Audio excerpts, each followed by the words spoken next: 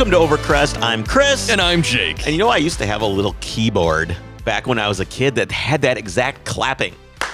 Like when the podcast starts up, it's right. clap, it was clap. okay, electric keyboard. But Yeah. it had all the claps, and each clap would go with the notes. Would be clap, or Yeah, I had that same one. It was and the you could little do- Casio. and that's exactly where that clap comes from, is from that keyboard, I bet. So every time I listen to it, I think of that. So we've got a good episode for you guys today. Yes. We're going to recap the rally a little bit, which I don't know how much there is to say about it. Talk about my new car, the car I did not get, some plans for the new car. Okay. And we're also going to get into the history of rally, which I think is really appropriate. Timely, one may say. It's almost like we planned it this way. In name, if not in association, because what we did on the rally is not necessarily what you are going to be talking about. It is, though. Oh, it is. There is a tie-in here that I didn't even know where the term rallying came from, and it is perfect. What we did is 100% a rally. I love it. Well, judging by what I was doing on some of those gravel roads, it was absolutely, in both name and in spirit. Absolutely rallying. So, last week I talked that I was going to go get a car. Did I say what it was going to be? You did not. Okay, that's probably because I didn't want anybody to know, because this car looked really nice. True. And you know what, though? Before you get into that, I wanted to say we are expecting snow this next week. I know, it looks brutal. Oh my God. With it comes all the slop and terrible mess you come to expect. And this is well before even Halloween. Chris, I don't know. Have we had like a snowstorm this early, depending on how much snow it's going to be? This is not going to be a snowstorm. It's going to be 40 degrees. It's just going to be wet out. But it's going to be like morally depressing. abusive. I mean, I haven't even got pumpkins. Have you got pumpkins? I do have pumpkins. Okay. Well, before I had... Does WeatherTech sell pumpkins? Before I get to the pumpkin patch, Chris, I need to think about equipping my trunk with a cargo liner from WeatherTech. Do they make one for the 190E? I doubt it. Okay. But WeatherTech cargo liners feature a textured finish to prevent cargo from shifting around, including any pumpkins I might pick up. Cargo liners are custom fit, laser measured cargo trunk mats designed to keep your messes, dirt, and spills away from your car's interior. And if you live in a cold part of the country, as we do, the good news is that they won't crack, break, or warp even in the most extreme of temperatures. They're made right here in the U.S. Cargo liners, they install easily and protect your investment from everyday wear and tear. Be sure to head over to WeatherTech.com to check out all of their products. We also, Chris, need to mention their giveaway this month. Quit staring at me. No, this is exciting, though. I don't have anyone else to look at. WeatherTech is giving away one $250 WeatherTech gift card to a Overcrest listener. Go to WeatherTech.com/Overcrest. Do you think they have a laser small enough to measure you? That's dumb. What if they could laser measure you and then print you into a floor mat? Wouldn't that be pretty great? Could they print me in like 1.3 scale so I can be taller than you? It wouldn't take that much to be taller. You're not that much shorter than me. Okay, so yes, I was going to get a 300E. Another Mercedes box. It is a box, and it is a great car. Okay. Like I said, I think I did mention it last week. It was. They had many huge advancements in that car. It was actually, at that time, was the most aerodynamic saloon ever made. The box was? The box was 100%. What year is that car? Like 1984, like 83. So it was very, very aerodynamic at the time. It had it had independent rear suspension. Okay. It had, they were very advanced for the time. Mercedes spent a ton of money on it. They're very quiet, very nice to drive, and they're legendary reliability in this era of Mercedes. Sure. You still can see, if you go on Craigslist, they're everywhere. Okay. Which there's not too many other cars out there that 40 years, 30 years later, that's true. The cars are still like, well, this one's got 290,000 miles on it, still runs great, needs a front left wheel bearing, or whatever the case may be. Sure. So I see this one. It's dark navy blue. Great color. I mean, I hadn't seen it before, and it had a, Is it close to your 911 Albert blue? Way darker, like a midnight blue. Sure, okay. And it had no rust. It was clean, and it came with a set of snow tires and a set of regular tires. And the interior was mint. I'm like, oh my God, I'm going to go. I want to come look at this car. Sure. Talk to the guy over a period of time. Hey, I'd like to come look at it. I can't. Okay, how about this day? No. This day, no. Okay, how about this day? Fine. So Monday comes along. Yeah. This is Monday, which is 4 or 5 days ago, and I go, I'm coming. The guy's like, all right. I think he said 5:30. I said, great, I'll be there.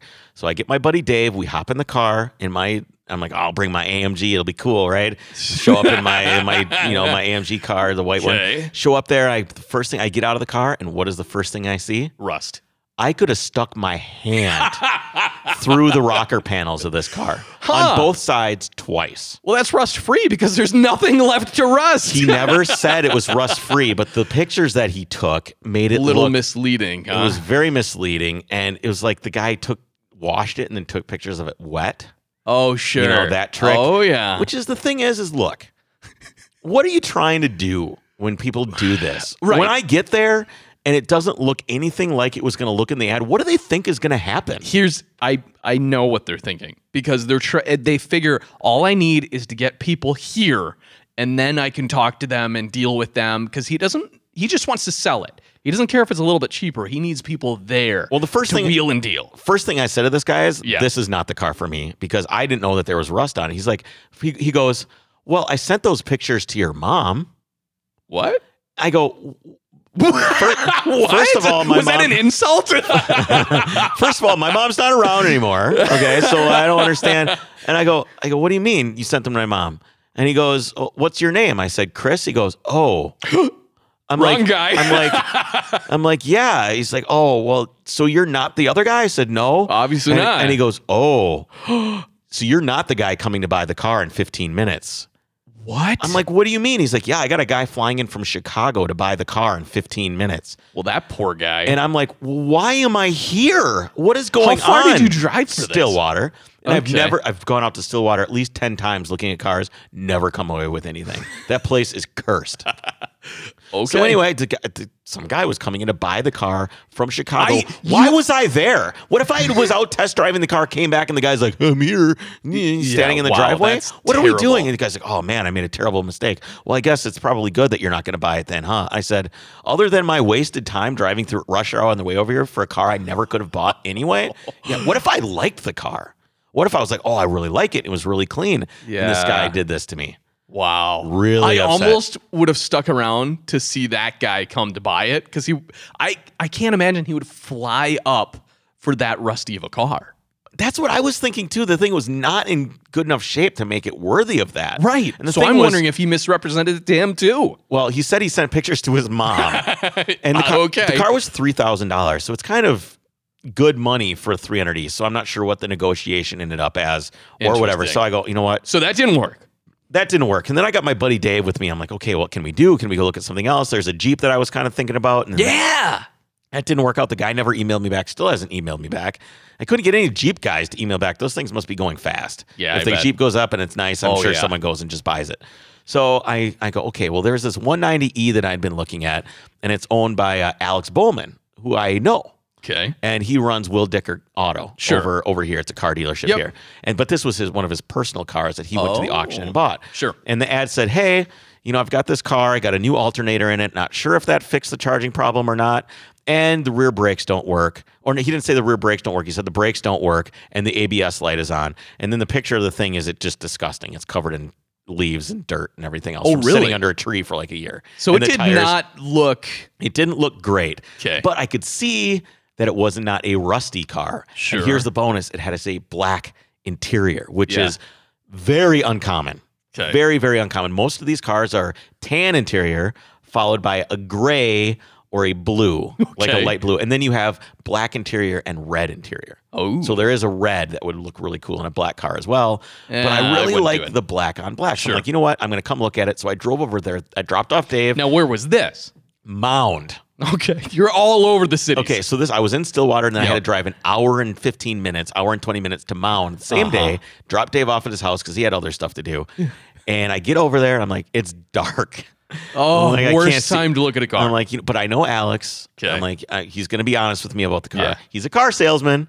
Let's not pretend he's not, but, that's his job. And, that's why the interior was like perfectly vacuumed out and everything, because I'm sure at one point he vacuumed it out to sell it and then parked it under the tree. So the interior was perfect, but it was just it looked really bad on the outside. And he's like, it'll buff out well, I promise. It's a good looking car, blah, blah, blah, blah, blah. And I'm standing there, I went and drove it, and there's no brakes. The car is terrifying to drive. Terrifying. Yeah, I imagine. And the struts are blown. So when you would hit the brakes, the thing would just dive forward. It's almost like it was going to do an endo, right? Yeah, the rear end was going to come off the ground. And I'm like, all right. So I'm going to buy this car. And I said, do you have any extra parts for it?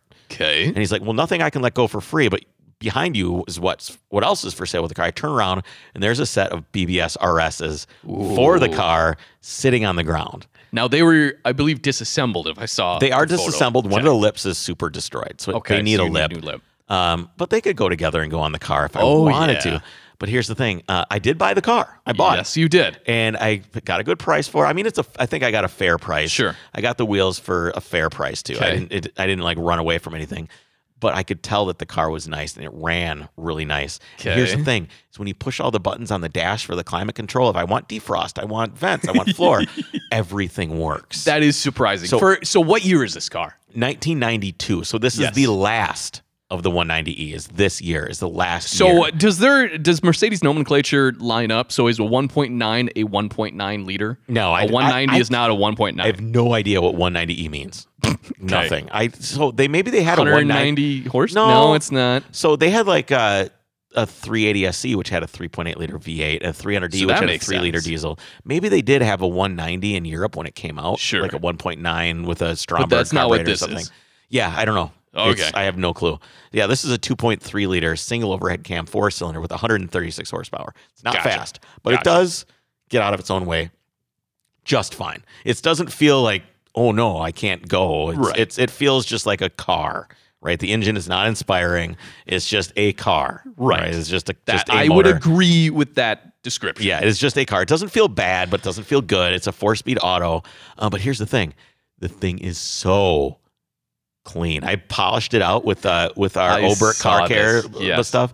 The thing is so clean. I couldn't believe it. Like, I've never spent time on black paint before. I didn't have to do much. Yeah. And the thing just looks brand new. I am very skeptical that this is original paint. Oh, really? You think it's a respray? Come on.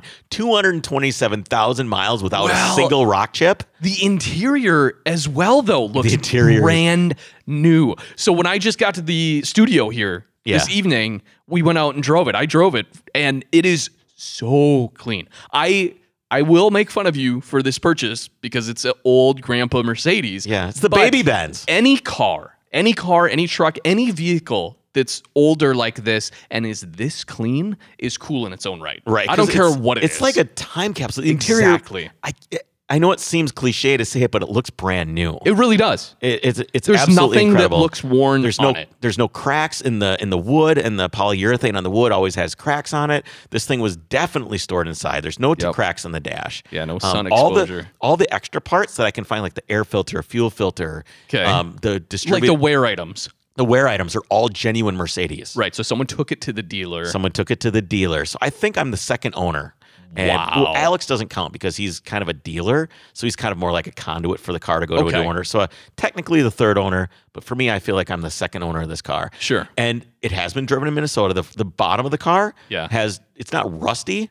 But it has that scaliness, It has maybe? the scaliness to the bolts and stuff like that. So you don't have to feel too bad. Exactly. And there is one nickel spot of rust on the front fender, which is like you can't even really see it. It's not a big deal. Are you going to try to fix that at all? I probably should, but I probably won't. You can probably just, because it's so small and in a corner, I would just sand it down yourself. Yeah. And tape it off and just put some fresh paint on there. Yeah, just do something. That's what I wonder what I'll have to look at the backside and see what the backside of it looks like. But anyway, this car's super clean. Yeah, so I've ordered a few things for it. Okay. The struts are the most blown struts of any car I've ever driven in my life. It really is. When I was driving, you were like, all right, go back and forth on the wheel, kind of seesaw the wheel. And it's like, oh boy. It is oh bad. boy. I felt like we were in like 3-foot swells out in the ocean. It is bad. And when you get on the freeway and it starts kind of like oscillating. Oh, the undulating. Yeah. I am that guy that I take an Instagram video of like, look at this idiot with his blown shocks. Doesn't he know that you should go to Meineke and get your... So I bought Bilsteins for it. Nice. I bought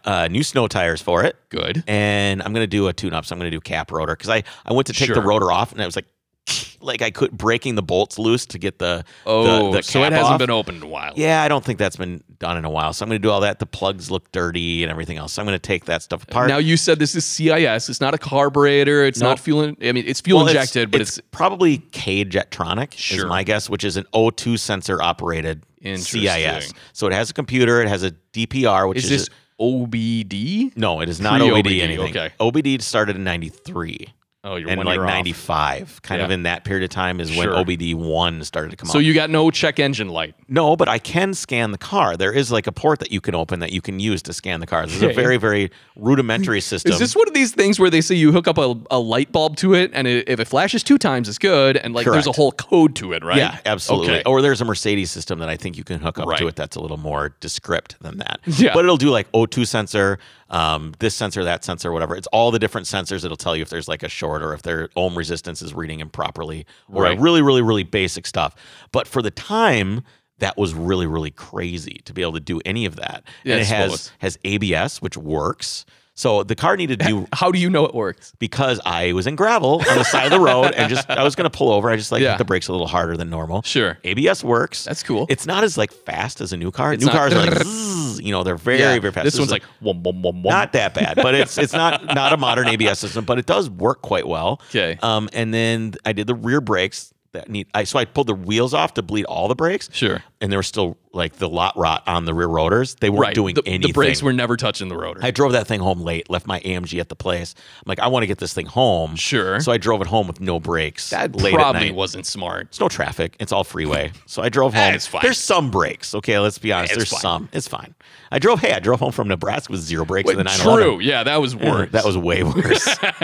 Yeah. So it's, we'll see how it goes. If I really like it, I'll put some springs on it. Oh, I got a radio for it. Check this out. So I don't like new radios in old cars, but I found that VDO makes a radio. Okay. So it's a very clean, vintage looking. It looks almost exactly like the radio that's in the car with the orange face and a digital LED readout, but it still has like an external mic for hands-free, Bluetooth, everything that you need, but it looks old. It looks rad. How much does this run? $160. Okay, I gotta send this to my buddy. Yeah, it's really, really good. They actually make a pigtail for the radio that works with BMWs. It's meant to be with BMWs, but you can obviously splice in whatever you want. Interesting. It's really, really good looking radio with orange readout, just like old BMW and old Mercedes. How would that look in an SC, 911 SC?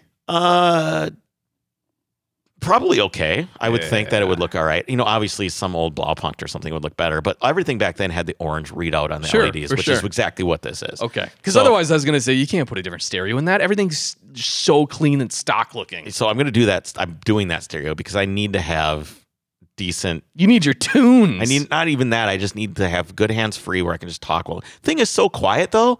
I can put my phone on the holder and I can just use speakerphone as my hands-free and everybody can hear me fine at 75 miles an hour. It's wild. So I took Do those have like double weather stripping on the doors or something? I don't know. How do they do that? Because that's the old adage, like when you close the door, it's like a bank vault. It feels solid, doesn't it? It does. Even on a little car like that? It does. I took the floor mat out because the gas pedal's messed up. It's broken. Okay. So I took the floor mat out to try and figure that out. Sure. There's 2 inches of foam on the bottom of the floor mat. Just for sound insulation. It's great. So the car other than the shocks, it makes no bumps, no clunks, nothing feels loose. It is a very solid car. Wildly clean. I'm really excited about it. I like this car just as much, if not more, than the AMG.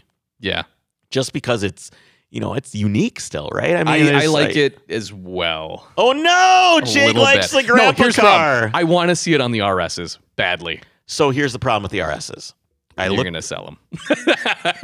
I am too old for wobble bolts. Oh. It's 5x114. Yeah. And the Benz is 5x112. Sure. And I just like things that are supposed to be there, and running wobble bolts is kind of like, Can you trade them? Let's trade them. I don't know that I want to run RSs. I think what I want to run is the 16-inch version of the wheels that I already have. And it looks really, really nice lowered on those wheels. I'll show you later. Okay. Yes. It looks really good on those 16s. I don't think I'm going to like it. I do like this car just because it's so clean, black on black. I like that. It is super clean. It is really boring. Excited. It is a grandpa car, for sure. As evidenced by the fact who owned it, Chris. Who was the first owner? I don't know. I thought you said it was some little old lady. Well, then it's not a grandpa car, is it? I'm just sending you a picture of what it looks like lowered on the 16-inch versions of the wheels that I have now. What do you think of that? I don't know because it's still coming through the ether. All right, here we go. Opening. That does nothing for me. Nothing? You don't like it? No. Oh, it looks great. It's just a nice boxy wheel, flat face with a boxy car. That's ugly. That thing looks mint. Nope. It looks so great. Okay, but here's what I wanted to get at. You were looking for another Mercedes box. Yes. Why? I think I have an affinity with these old cars. I thought you were going to say, I think I have a problem. I think I have a problem. No, because you were always about it like, oh, I need new experiences and I can experience another car, a different car, some different type of driving experience. I became a man in a Mercedes. Okay, we will leave it at that. There's some affinity to it. I get that. I went to prom in a Mercedes, an old Mercedes. I really like the build quality. I really like the reliability and the longevity of these cars. Mm-hmm. When everyone says their favorite brand was over-engineered, these were. They were absolutely over-engineered. They poured a ton of money into the engineering of these cars back when Mercedes was Mercedes. Now things are a little chintzier. Mercedes are not known for their reliability. Right. They were back then. This car has 230,000 miles on it. And it is a brand new. And it looks and drives like a brand new car. That is nuts. And when you look all around the internet, these things are everywhere. And they're just, it doesn't need anything, just runs. It is German. It is a German masterpiece to me. These old cars are just... I'm just thinking for the sake of like experiences that you're always harping on about, I would love, especially as will be evidenced later in our episode, I would love to see you in like a WRX or something just to try it for the winter, in the fun, in the snow. I've driven WRXs and stuff. The seats aren't comfortable. I don't like the layout for the knobs. Nothing's in the right place. Things are falling apart. They're meant to be stripped out and rallied. That's why. Look at it this way. Look at it this way. What's that? Think of an old, maybe mid to late 80s Subaru. Yeah. What do those look like on Craigslist compared to what these look like on Craigslist? True. They are wasted. They are piles of dust. They are junk. You're only going to own, let's be honest, you're only going to own this thing for like 3 months. That's like saying if you were a single guy, you should only date average girls because you're going to move on to the next one pretty soon. That's a good analogy. All right, let's. Well, you did mention, of course, our sponsor, Oberk Car Care. Oberk is your premier source for detailing compounds, pads, and polishes. I used all their. That's what I used. The Oberk stuff. The Oberk stuff. It was great. It was easy to use. It came off really easily. That's my thing. The wax needs to come off easily. Sure. Lots of great products out there, but sometimes if you go too far, a lot of them are like, oh, we'll do a 2x2 section, because if you do like too much of the car, you come back and it doesn't come off. It doesn't come off. This stuff was really, really easy to deal with. It went on nice. The pads worked great. I didn't go to the second step just because I don't like detailing very much. Sure. So I just did the first like rough cut on the podcast. And that's what it ended out. That's what it ended up like. Wow. And then I did a finishing sealant on it. Yeah. And I am done. Hopefully I don't have to do too much more in terms of detailing that car anymore. I was really happy with this. First time that I've used what they sent me. And it is really good. I didn't want to say anything until you hadn't tried it. You hadn't tried it. But it is quite good. I'm happy with it. Honest opinion. And I met actually Chris and the guys behind They were on the rally. They were on the rally. Awesome guys. You can feel good about supporting good, honest guys in a good, honest company. They have 15 years of experience in the industry, and the engineers over there have made, like we said, a simple, holistic system that really takes the guesswork out of paint correction. I really implore you guys to check them out at oberkcarcare.com. Be sure to use the code OVERCREST as well. That'll get you 15% off any order over $35, and they'll throw in one of their famous towels that you can wipe it down with. There you go. All right, let's should we recap the rally a little bit? Yeah, let's talk about the Overcrest rally. So I heard a great quote.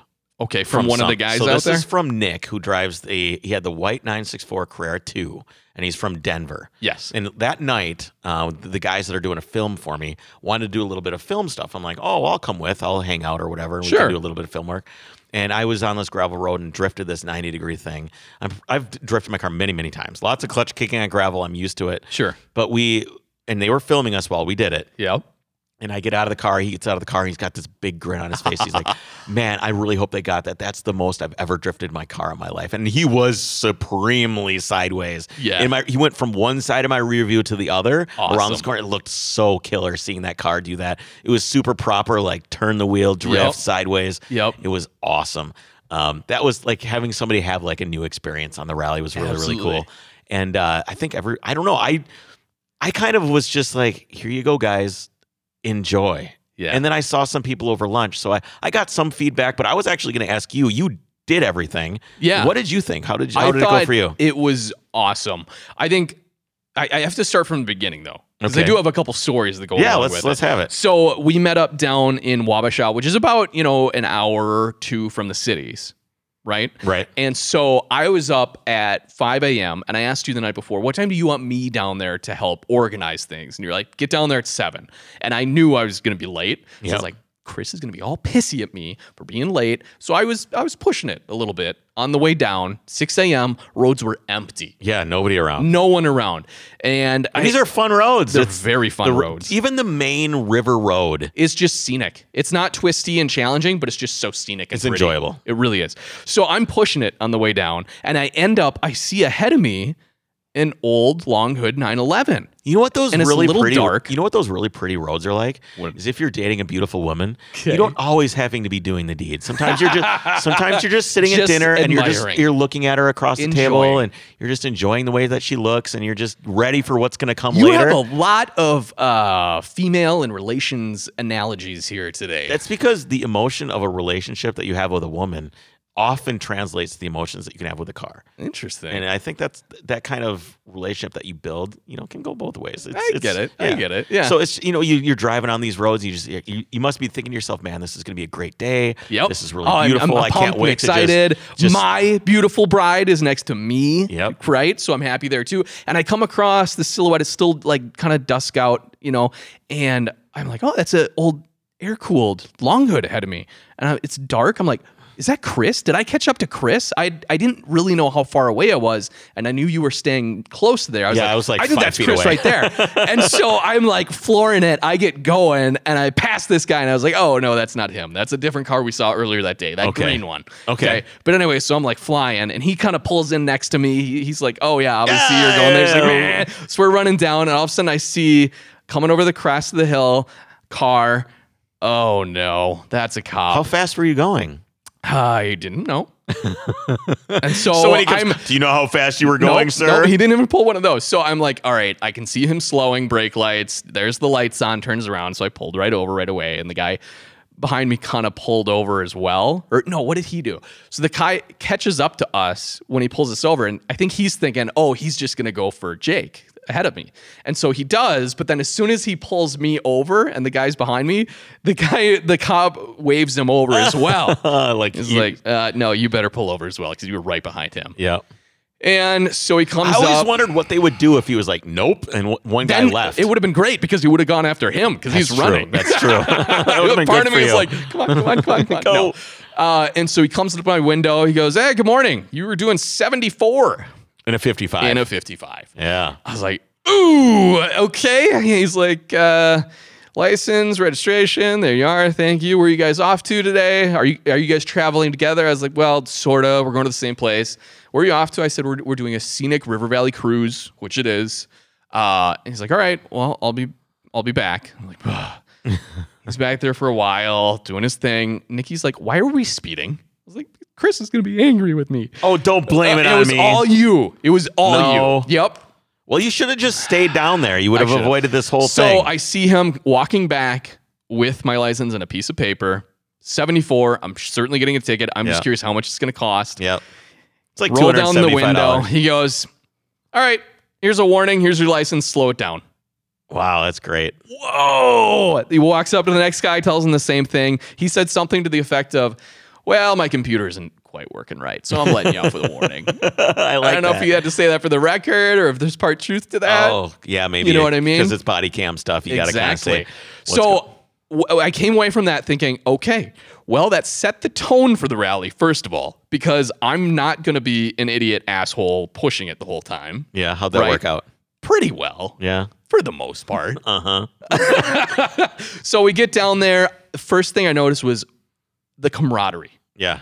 All these guys getting together, everyone is there because it's their passion, and it's unique because this is a lot of Porsche guys. But even if you don't drive a Porsche, the other thing I noticed was the variety of cars. Yeah, there was a huge variety out there. But they were all similar in a way kind of appreciating, the older stuff and the quality of just driving and everything else. So it was the camaraderie, it was the variety I think of you had roads. To be a guy that wants to go out and drive, there were some newer cars there. Yes. But I think a lot of guys that are going to make the sacrifice to drive an older car are guys that want to take the time to drive it to make it worth the ownership in the first place. Exactly. That's well put. And the other thing was just the amazing roads. I had been down there before years ago for some little cruises and whatnot, but the roads that you picked, hats off to you, were amazing. Thank you. Yeah, they really were. A bunch of work. The elevation changes is really what I either forgot about or didn't expect. It doesn't seem like you're where you are. No, I was like, why are we going up mountain roads all of a sudden in the middle of the woods? Yeah. So that was really fun. I did get into some gravel stuff. Our buddy and our resident, Buster I was going to say our resident on-site reporter, Buster Conrad, was in my crew right behind me, and I sprayed him with rock chips. From what I hear. No, I slowed down when I saw this really twisty technical spot, and I rolled my window down and I go like this, like back up, back off, and I'm really throwing it out there, like real my best drift as well. To your friend's point, and I was like, did a couple hard ones, and then I see the road just kind of fall off ahead. Where I was like, okay, not gonna be doing that extreme. And that's right when he started recording. Because I think he posted something, and you're like, you even commented, you're like, why isn't the ass out on that turn or something like that? Yeah. It's like, I was really pushing it. So super fun. And what I loved was getting together over lunch and being able to kind of share experiences and everything else. And then we got to go back and do more of it. So it was awesome. Yeah, I'm really looking forward to doing it again next year.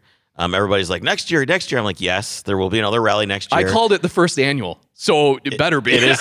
Well, the map says first annual on it. Oh, did it? Yeah, okay. the map well, says that's where first I got annual. it from. And I'm probably going to I'm pretty sure I'm going to do 2 days next time. That way, it's 2 days of hanging out and camaraderie instead of... So that's what I wanted to say is one thing I wish we had is I like when we got together and got to just hang out and discuss during. Yeah. Right? So I would somehow maybe do a couple, either if not spots or checkpoints, just some way to get more of that. I think if we have it as a 2-day thing, I think you're going to inevitably have more of that. Yeah. As you travel from one location to another to start different spots, I think you're going to have a little bit more of that. For sure. Whether you like it or not.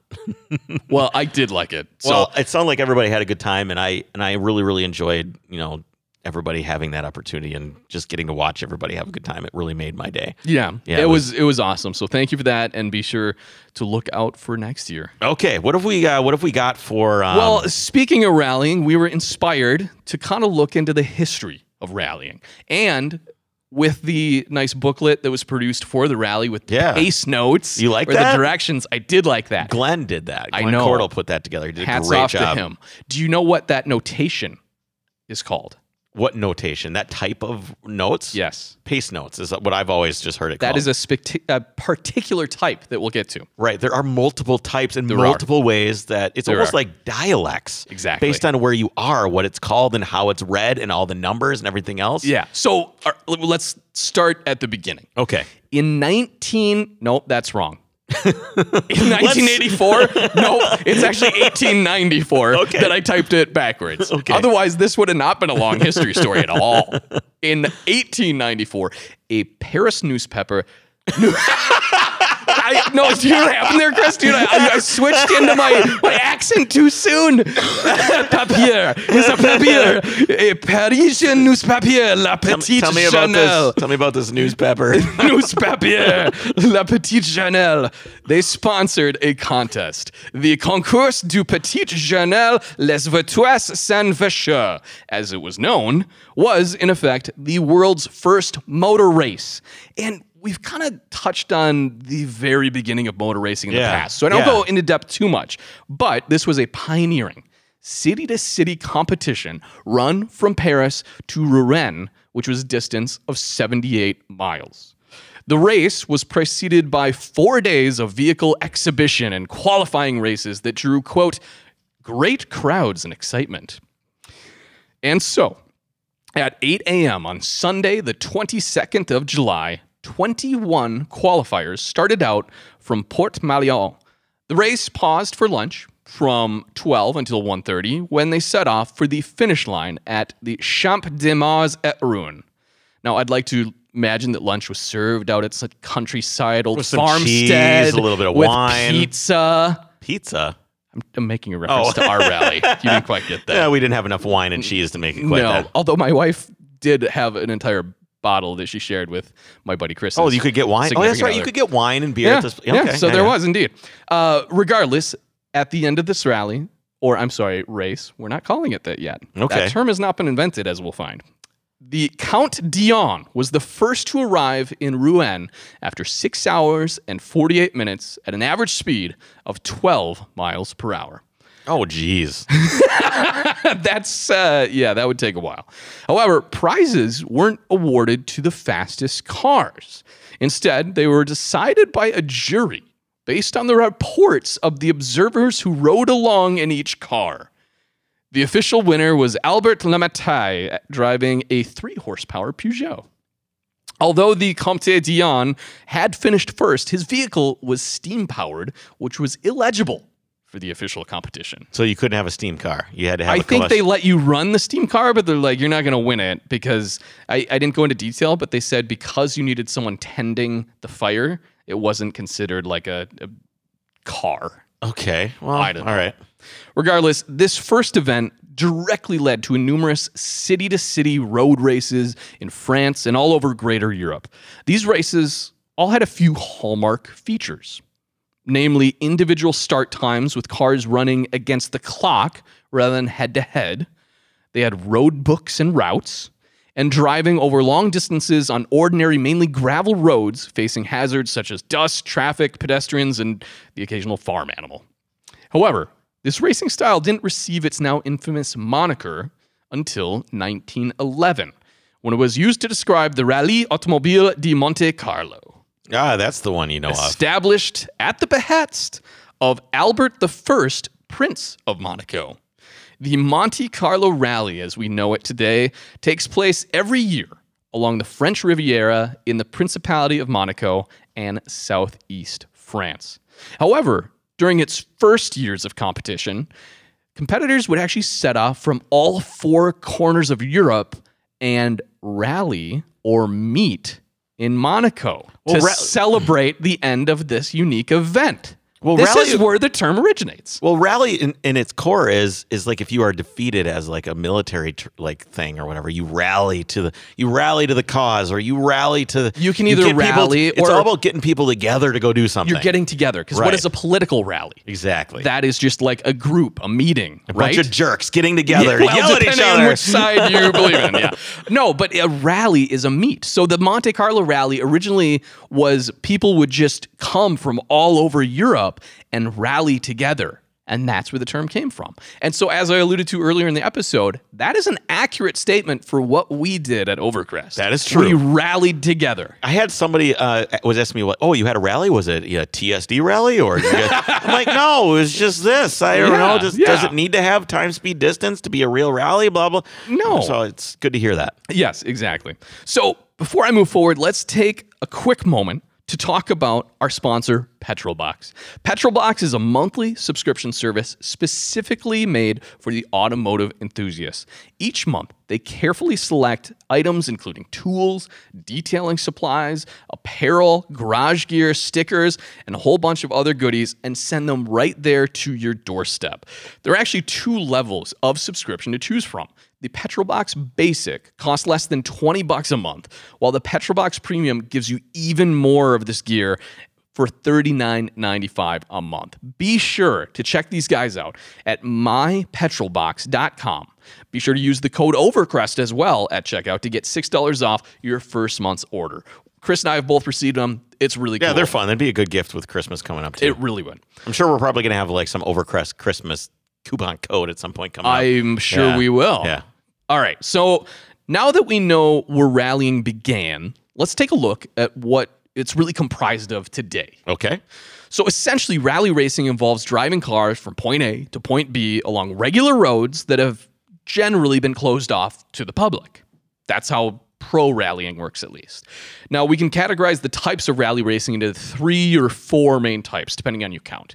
how you count them. Vintage rallies, which are sort of an homage to the historic rally racing and the older cars that participated. These are kind of the ones that you've always mentioned you really like. Right. Because it really gets back to these are the guys, and usually they're wearing like the leather helmets and the goggles. Because they don't want to get hit in the face with a rock. Exactly. Let's see.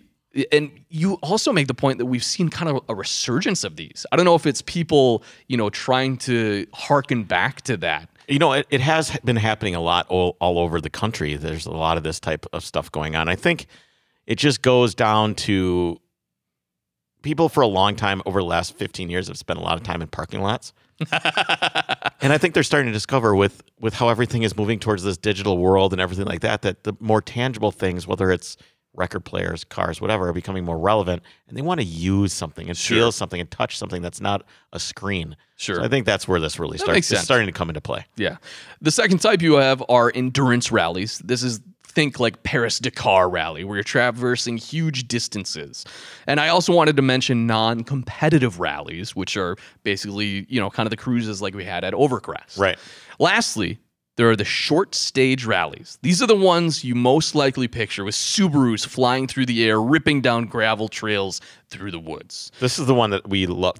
These are the guys with the balls. For sure. Right. Now, Chris, have you ever been to one of these professional rally races? I have not. Okay. Have you? Yes. I went to the Ojibwe Forest Rally years ago with a few buddies. It's part of the Rally America series. At least that's what it was called at the time. Is that up north in Minnesota? Yes. Okay. Yep. Ojibwe Forest is northern Minnesota. And I actually, I met and hung out with Travis Pastrana while he was racing for Subaru, the number 199 car. That I don't know, but I do know Travis Pastrana did drive, yeah. Yep, exactly.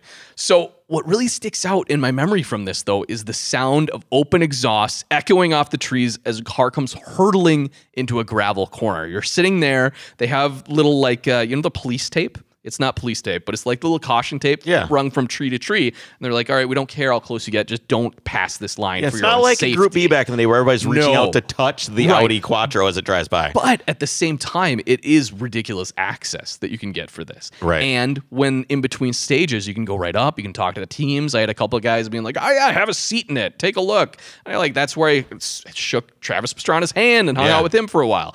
So it's very cool. But I recall it didn't take me long to realize that while you want to get as close of a view as possible to these things, they pelt you with gravel as they drift around these corners. I know that a couple of photographers have awesome. I know a lot of broken lenses and cracked lenses for sure due to this.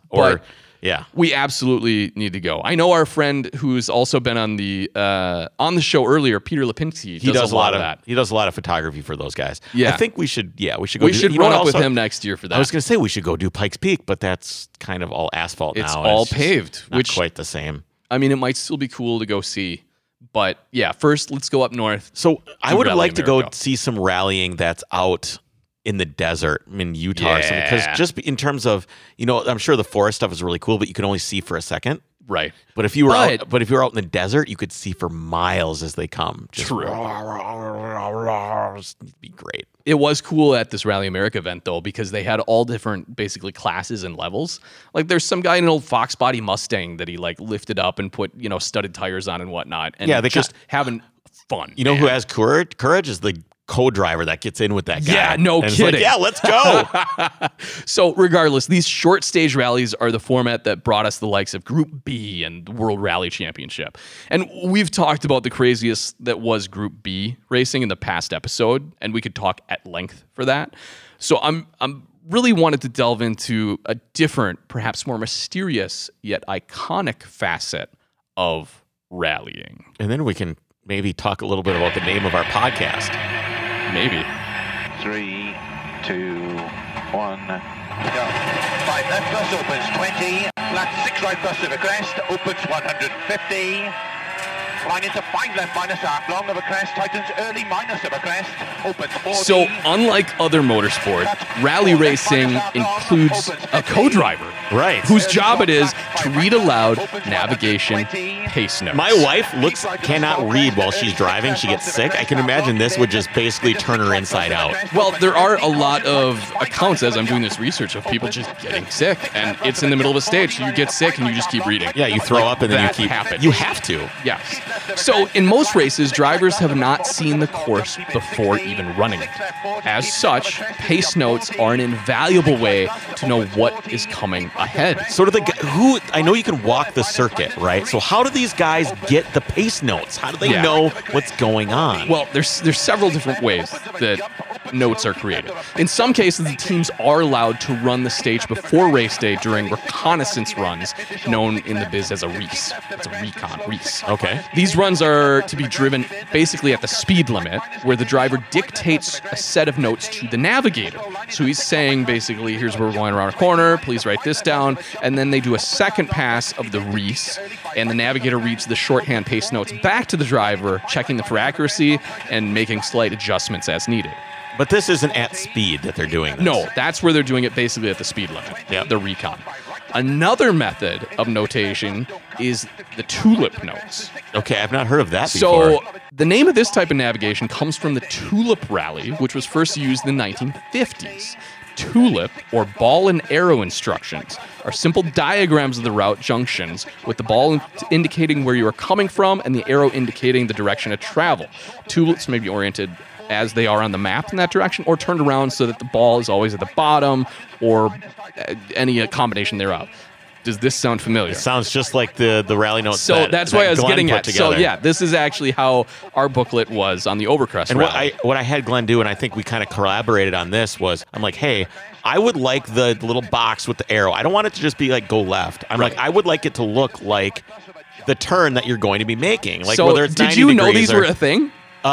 Yes, okay. I do know of these. Yeah, so they're called tulip notes. Okay, and your variation didn't have the ball at the bottom that shows where you're coming from, but they are all oriented so that they were pointing upward. And I really thought they were helpful. So that's tulip notes. More recently, however, rally pace notes are generated by the Gemba Inertia Notes System. The Gemba system is a computer software program that is connected to an odometer and a series of accelerometers inside a car. So the odometer is used to calculate precise distances between instructions, while the accelerometers detect turns, bumps, hills, in order to give consistent grading of corners and crests in the notes. The data is then compiled and printed out for each competitor. This system serves to level the playing field, creating consistent, identical notes for each and every team. I don't want consistent notes for every single team. I want frickin' Hans to be going through there and thinking what he thinks is best. I think that the co-driver being an integral part of rallying is why it's so cool. I don't want to be done by a computer. No. This is just to make the notes. You still have your co-driver reading the notes that were printed by the computer. I don't like it because the co-driver is an integral part of creating the notes. He's the one writing. Have you ever seen their notebooks? Oh, yeah. Like pictures? It's nuts. It's wild. It's like the most scribbly. It looks like.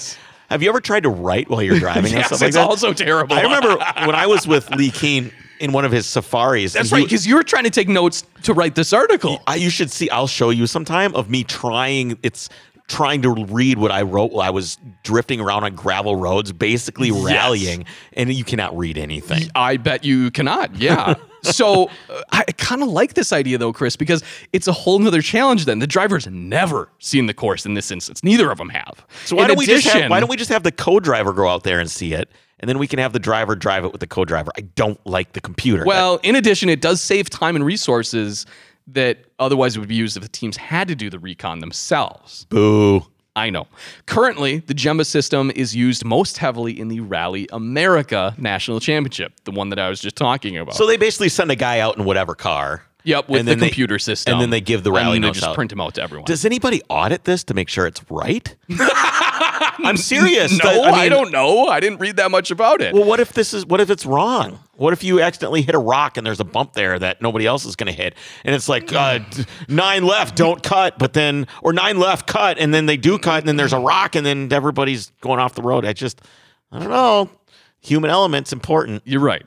Currently, though, the Jumba system, I just said that, used in Rally America Championship, also used in Canada, Sweden, Norway, New Zealand, Great Britain, and South America for all of their national championships. So this is what is the standard now. It is. Okay. Yeah, the Jumba system is also very precise, and nearly every feature is noted. So most teams will go through the notes and either cross out a bunch of irrelevant information or modify the notes to make them simpler for the driver to follow at speed. Right. So what exactly do these notes mean?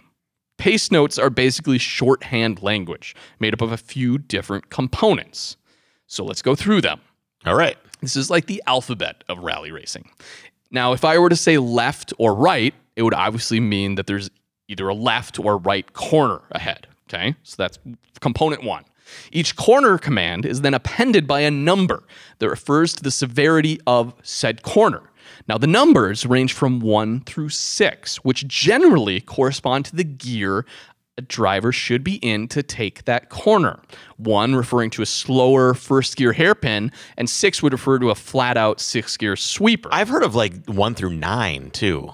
This is the main things I've heard of. Okay, because there are weird things where there's been that might be like you said, a different so there's variation. been like 1 through 9, 9 being very easy and 1 being very hard, but I've also seen 1 being very easy and 9 being very hard. The inverse of that. And it's so I think that, like I said earlier, I think wherever you're from, and if you're in Sweden or Norway, it's probably different than it was here. Imagine trying to come up with the same system in different countries in the 50s and 60s. Yeah. It's not everybody was just comparing notes all the time. So as we talked about the Jumba kind of being the new standard, this is Jumba that I'm describing. Okay. So I imagine this is kind of becoming... This is the modern. Exactly. Okay. So in addition to those numbers, there are plus and minus modifiers that adjust the severity slightly. For instance, a 2+ would be a slightly faster than a standard second gear turn, but not quite a third gear turn.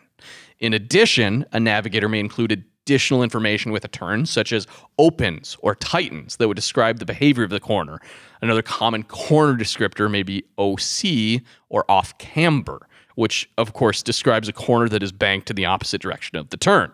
So or you can have like don't cut too, because there's a big boulder right in the middle of the corner. Yep. So a lot of the guys will dip a tire on the inside of the corner. You want to do that if there's a big rock right there. Probably not. There goes your tire. So let's put that part together. You could have a single corner described as left 3- opens OC. Right. And that'd be one corner. Right. Okay. Then you have the numbers from 40 through 200 that would represent the distance in yards between instructions. So anything less than 40 yards is simply notated by an and, which makes sense when you're flying along at speed. Anything less than 40 yards seems like the turns are simply back to back. However, and is not to be confused with into, which represents a distance so short that it requires the driver transition directly from one action to another. So you could have a left 3+ into right 4-. So that's like right there. You're right transferring the weight of the car into the next quarter immediately. You do that so you can set up in the corner for the next one. You can link them. So next, what I presume is all of our favorite descriptor, the crest. Yes. Now, a crest is defined as either something you can't see over or a feature that will unsettle the car. In addition to a crest, there is also the jump notation, which will make the car actually leave the ground. That's my favorite. Yes. With those previous two descriptions, when you're going over something, you may need to take action, which is when the over notation comes in. So you could say right 4 over crest. Right. Which is where the name of the podcast comes from. That's exactly right. And when I named the podcast, I kind of was trying to put myself in position as being the co-driver for all of our listeners, basically taking them through the automotive world. That was where I came up with the name for the podcast. I like that a lot. Bringing all of you with me as the driver over crest. I like it a lot. I don't know if we've never described that. Yeah. Never talked about that. I really like that. All right. Moving right along. Another descriptor is slippy, which is shorthand for slippery, which would, of course, refer to any surface that lacks traction. The least amount of syllables possible. Yeah, slippy. Yeah. Right 4 over crest slippy. Over crest slippy. I just like that. On the other end of that notation is grip, which is a call out to a surface that has greater than normal grip, which of course may affect the driver input, If the navigator says care, that means an especially difficult section of the stage is approaching ahead. Eyes up. Yeah. Right 4, over crest, care. Right. Then you have the cautions. Caution mean there's a higher than normal probability there will be a crash. A double caution means there's a higher than normal probability there will be a crash, and that crashing will total your car. A triple caution means there's a higher than normal probability there will be a crash that will kill you. Oh my God. So yes. Okay, so how do we know what's considered a triple caution? So okay, if you're right 4 plus over crest triple caution, I don't know, go slowly. It's like you are going to die. So once you put all of that together, you get something like this. Crest 70. Stay right over drop and stay right over jump into right 50. Left 70. I'm watching the video, and what you can't see is the G-forces this guy's fighting as he's talking. Trying to read the with book, his notebook. Yeah, all you have to do is type in rally racing videos, and you'll just be mesmerized for hours. You get hours. These guys are nuts. And left 4 over crest. Left 4 over crest. And over jump. That was a jump. Right 6 over jump. 30. Right 5 opens. 100. Crest 20. Left 4 plus. 30. So these guys are basically badass. They are. So even if the navigator has perfect notes, there's a whole other component that can either make or break a race, or worst case, a crash. Right. Timing. All right. So how far in advance do you want the notes read to you? How many corners ahead do you want to read at one time? Drivers make little mistakes all the time, but if one little mistake is made by the navigator, it literally could kill you. I would almost vomit just from that. Bill Caswell, so I've got the clip for triple caution. Okay, what does triple caution sound like? We are going to die. That is triple caution, for sure. We are going to die. You know what that's from? Is it Indiana Jones or something? Indiana Jones, where he's in the thing and the walls are coming in. We are going to die. And he's got his arm through the spider thing. I'm just imagining the car being in that spot where Indiana Jones is. Oh, man. Oh, triple caution. Yeah, so it's intense. And I do have one little anecdote. Bill Caswell, as a driver, launched his Pikes Peak BMW into the side of the mountain when his co-driver accidentally turned 2 pages at once in the notebook. Oh, no. So it's you don't realize what goes into this. It's like there's so much pressure. It really is, as you mentioned, like the driver, of course, you have to be skilled. Mm-hmm. But it really relies on the navigator. There is so much. You cannot mess up. You just can't. Not at all. And so they've recently, the WRC has introduced a new kind of stage of rallying where you can do solo rallying and you have pace notes just written out, but no navigator reading it to you. And consistently, they are 20% slower in every single stage. Really? So that just goes to show how much value that navigator's adding. And I can tell you my navigator did quite well during the Overcrest rallies. She did a good job. Yeah, she did very There's good a couple job. of people who are like, yeah, my navigator's not very good. Could you imagine how long real pace notes would be for the rally, which was like 300 miles? Oh my gosh. Oh, it would be intense. Every single turn. You know, every time I'm out there and I'm doing something out there, I'm like, what would it be like to really create a rally out here and Like use to really like an push. actual rally? Yeah. Like some of these roads could be used. Like there's tarmac stage, gravel stage. What would it take to get a sanctioned event out here? We What should would it take? probably talk to the Rally America guys and see if we can somehow Man, that would be incredible. piggyback. Like, wonder if Wabasha would, like, you know, some of the, or Alma or something, where Yeah. there's a lot of Airbnbs. Can we get this many people here? You know, you've got Lake City and you've got Wabasha with hotels. Yeah, it'd be very It cool. would be very cool. So that's a little bit of a very short synopsis of the history of rally racing and my favorite part, the rally pace notes. I love it. So now you guys know the origin of the name of the podcast too, which I realize now we never did talk about. So I'm glad you guys got that. Check out Monday's episode. We are going to take you into the third dimension of travel, which is really, really going to be a good time. And we're going to talk about some great listener questions at the end of that questions. episode. We also have our on-location reporter, Buster Conrad. Yeah, so check that stuff out. We will see you guys on Monday. Take care.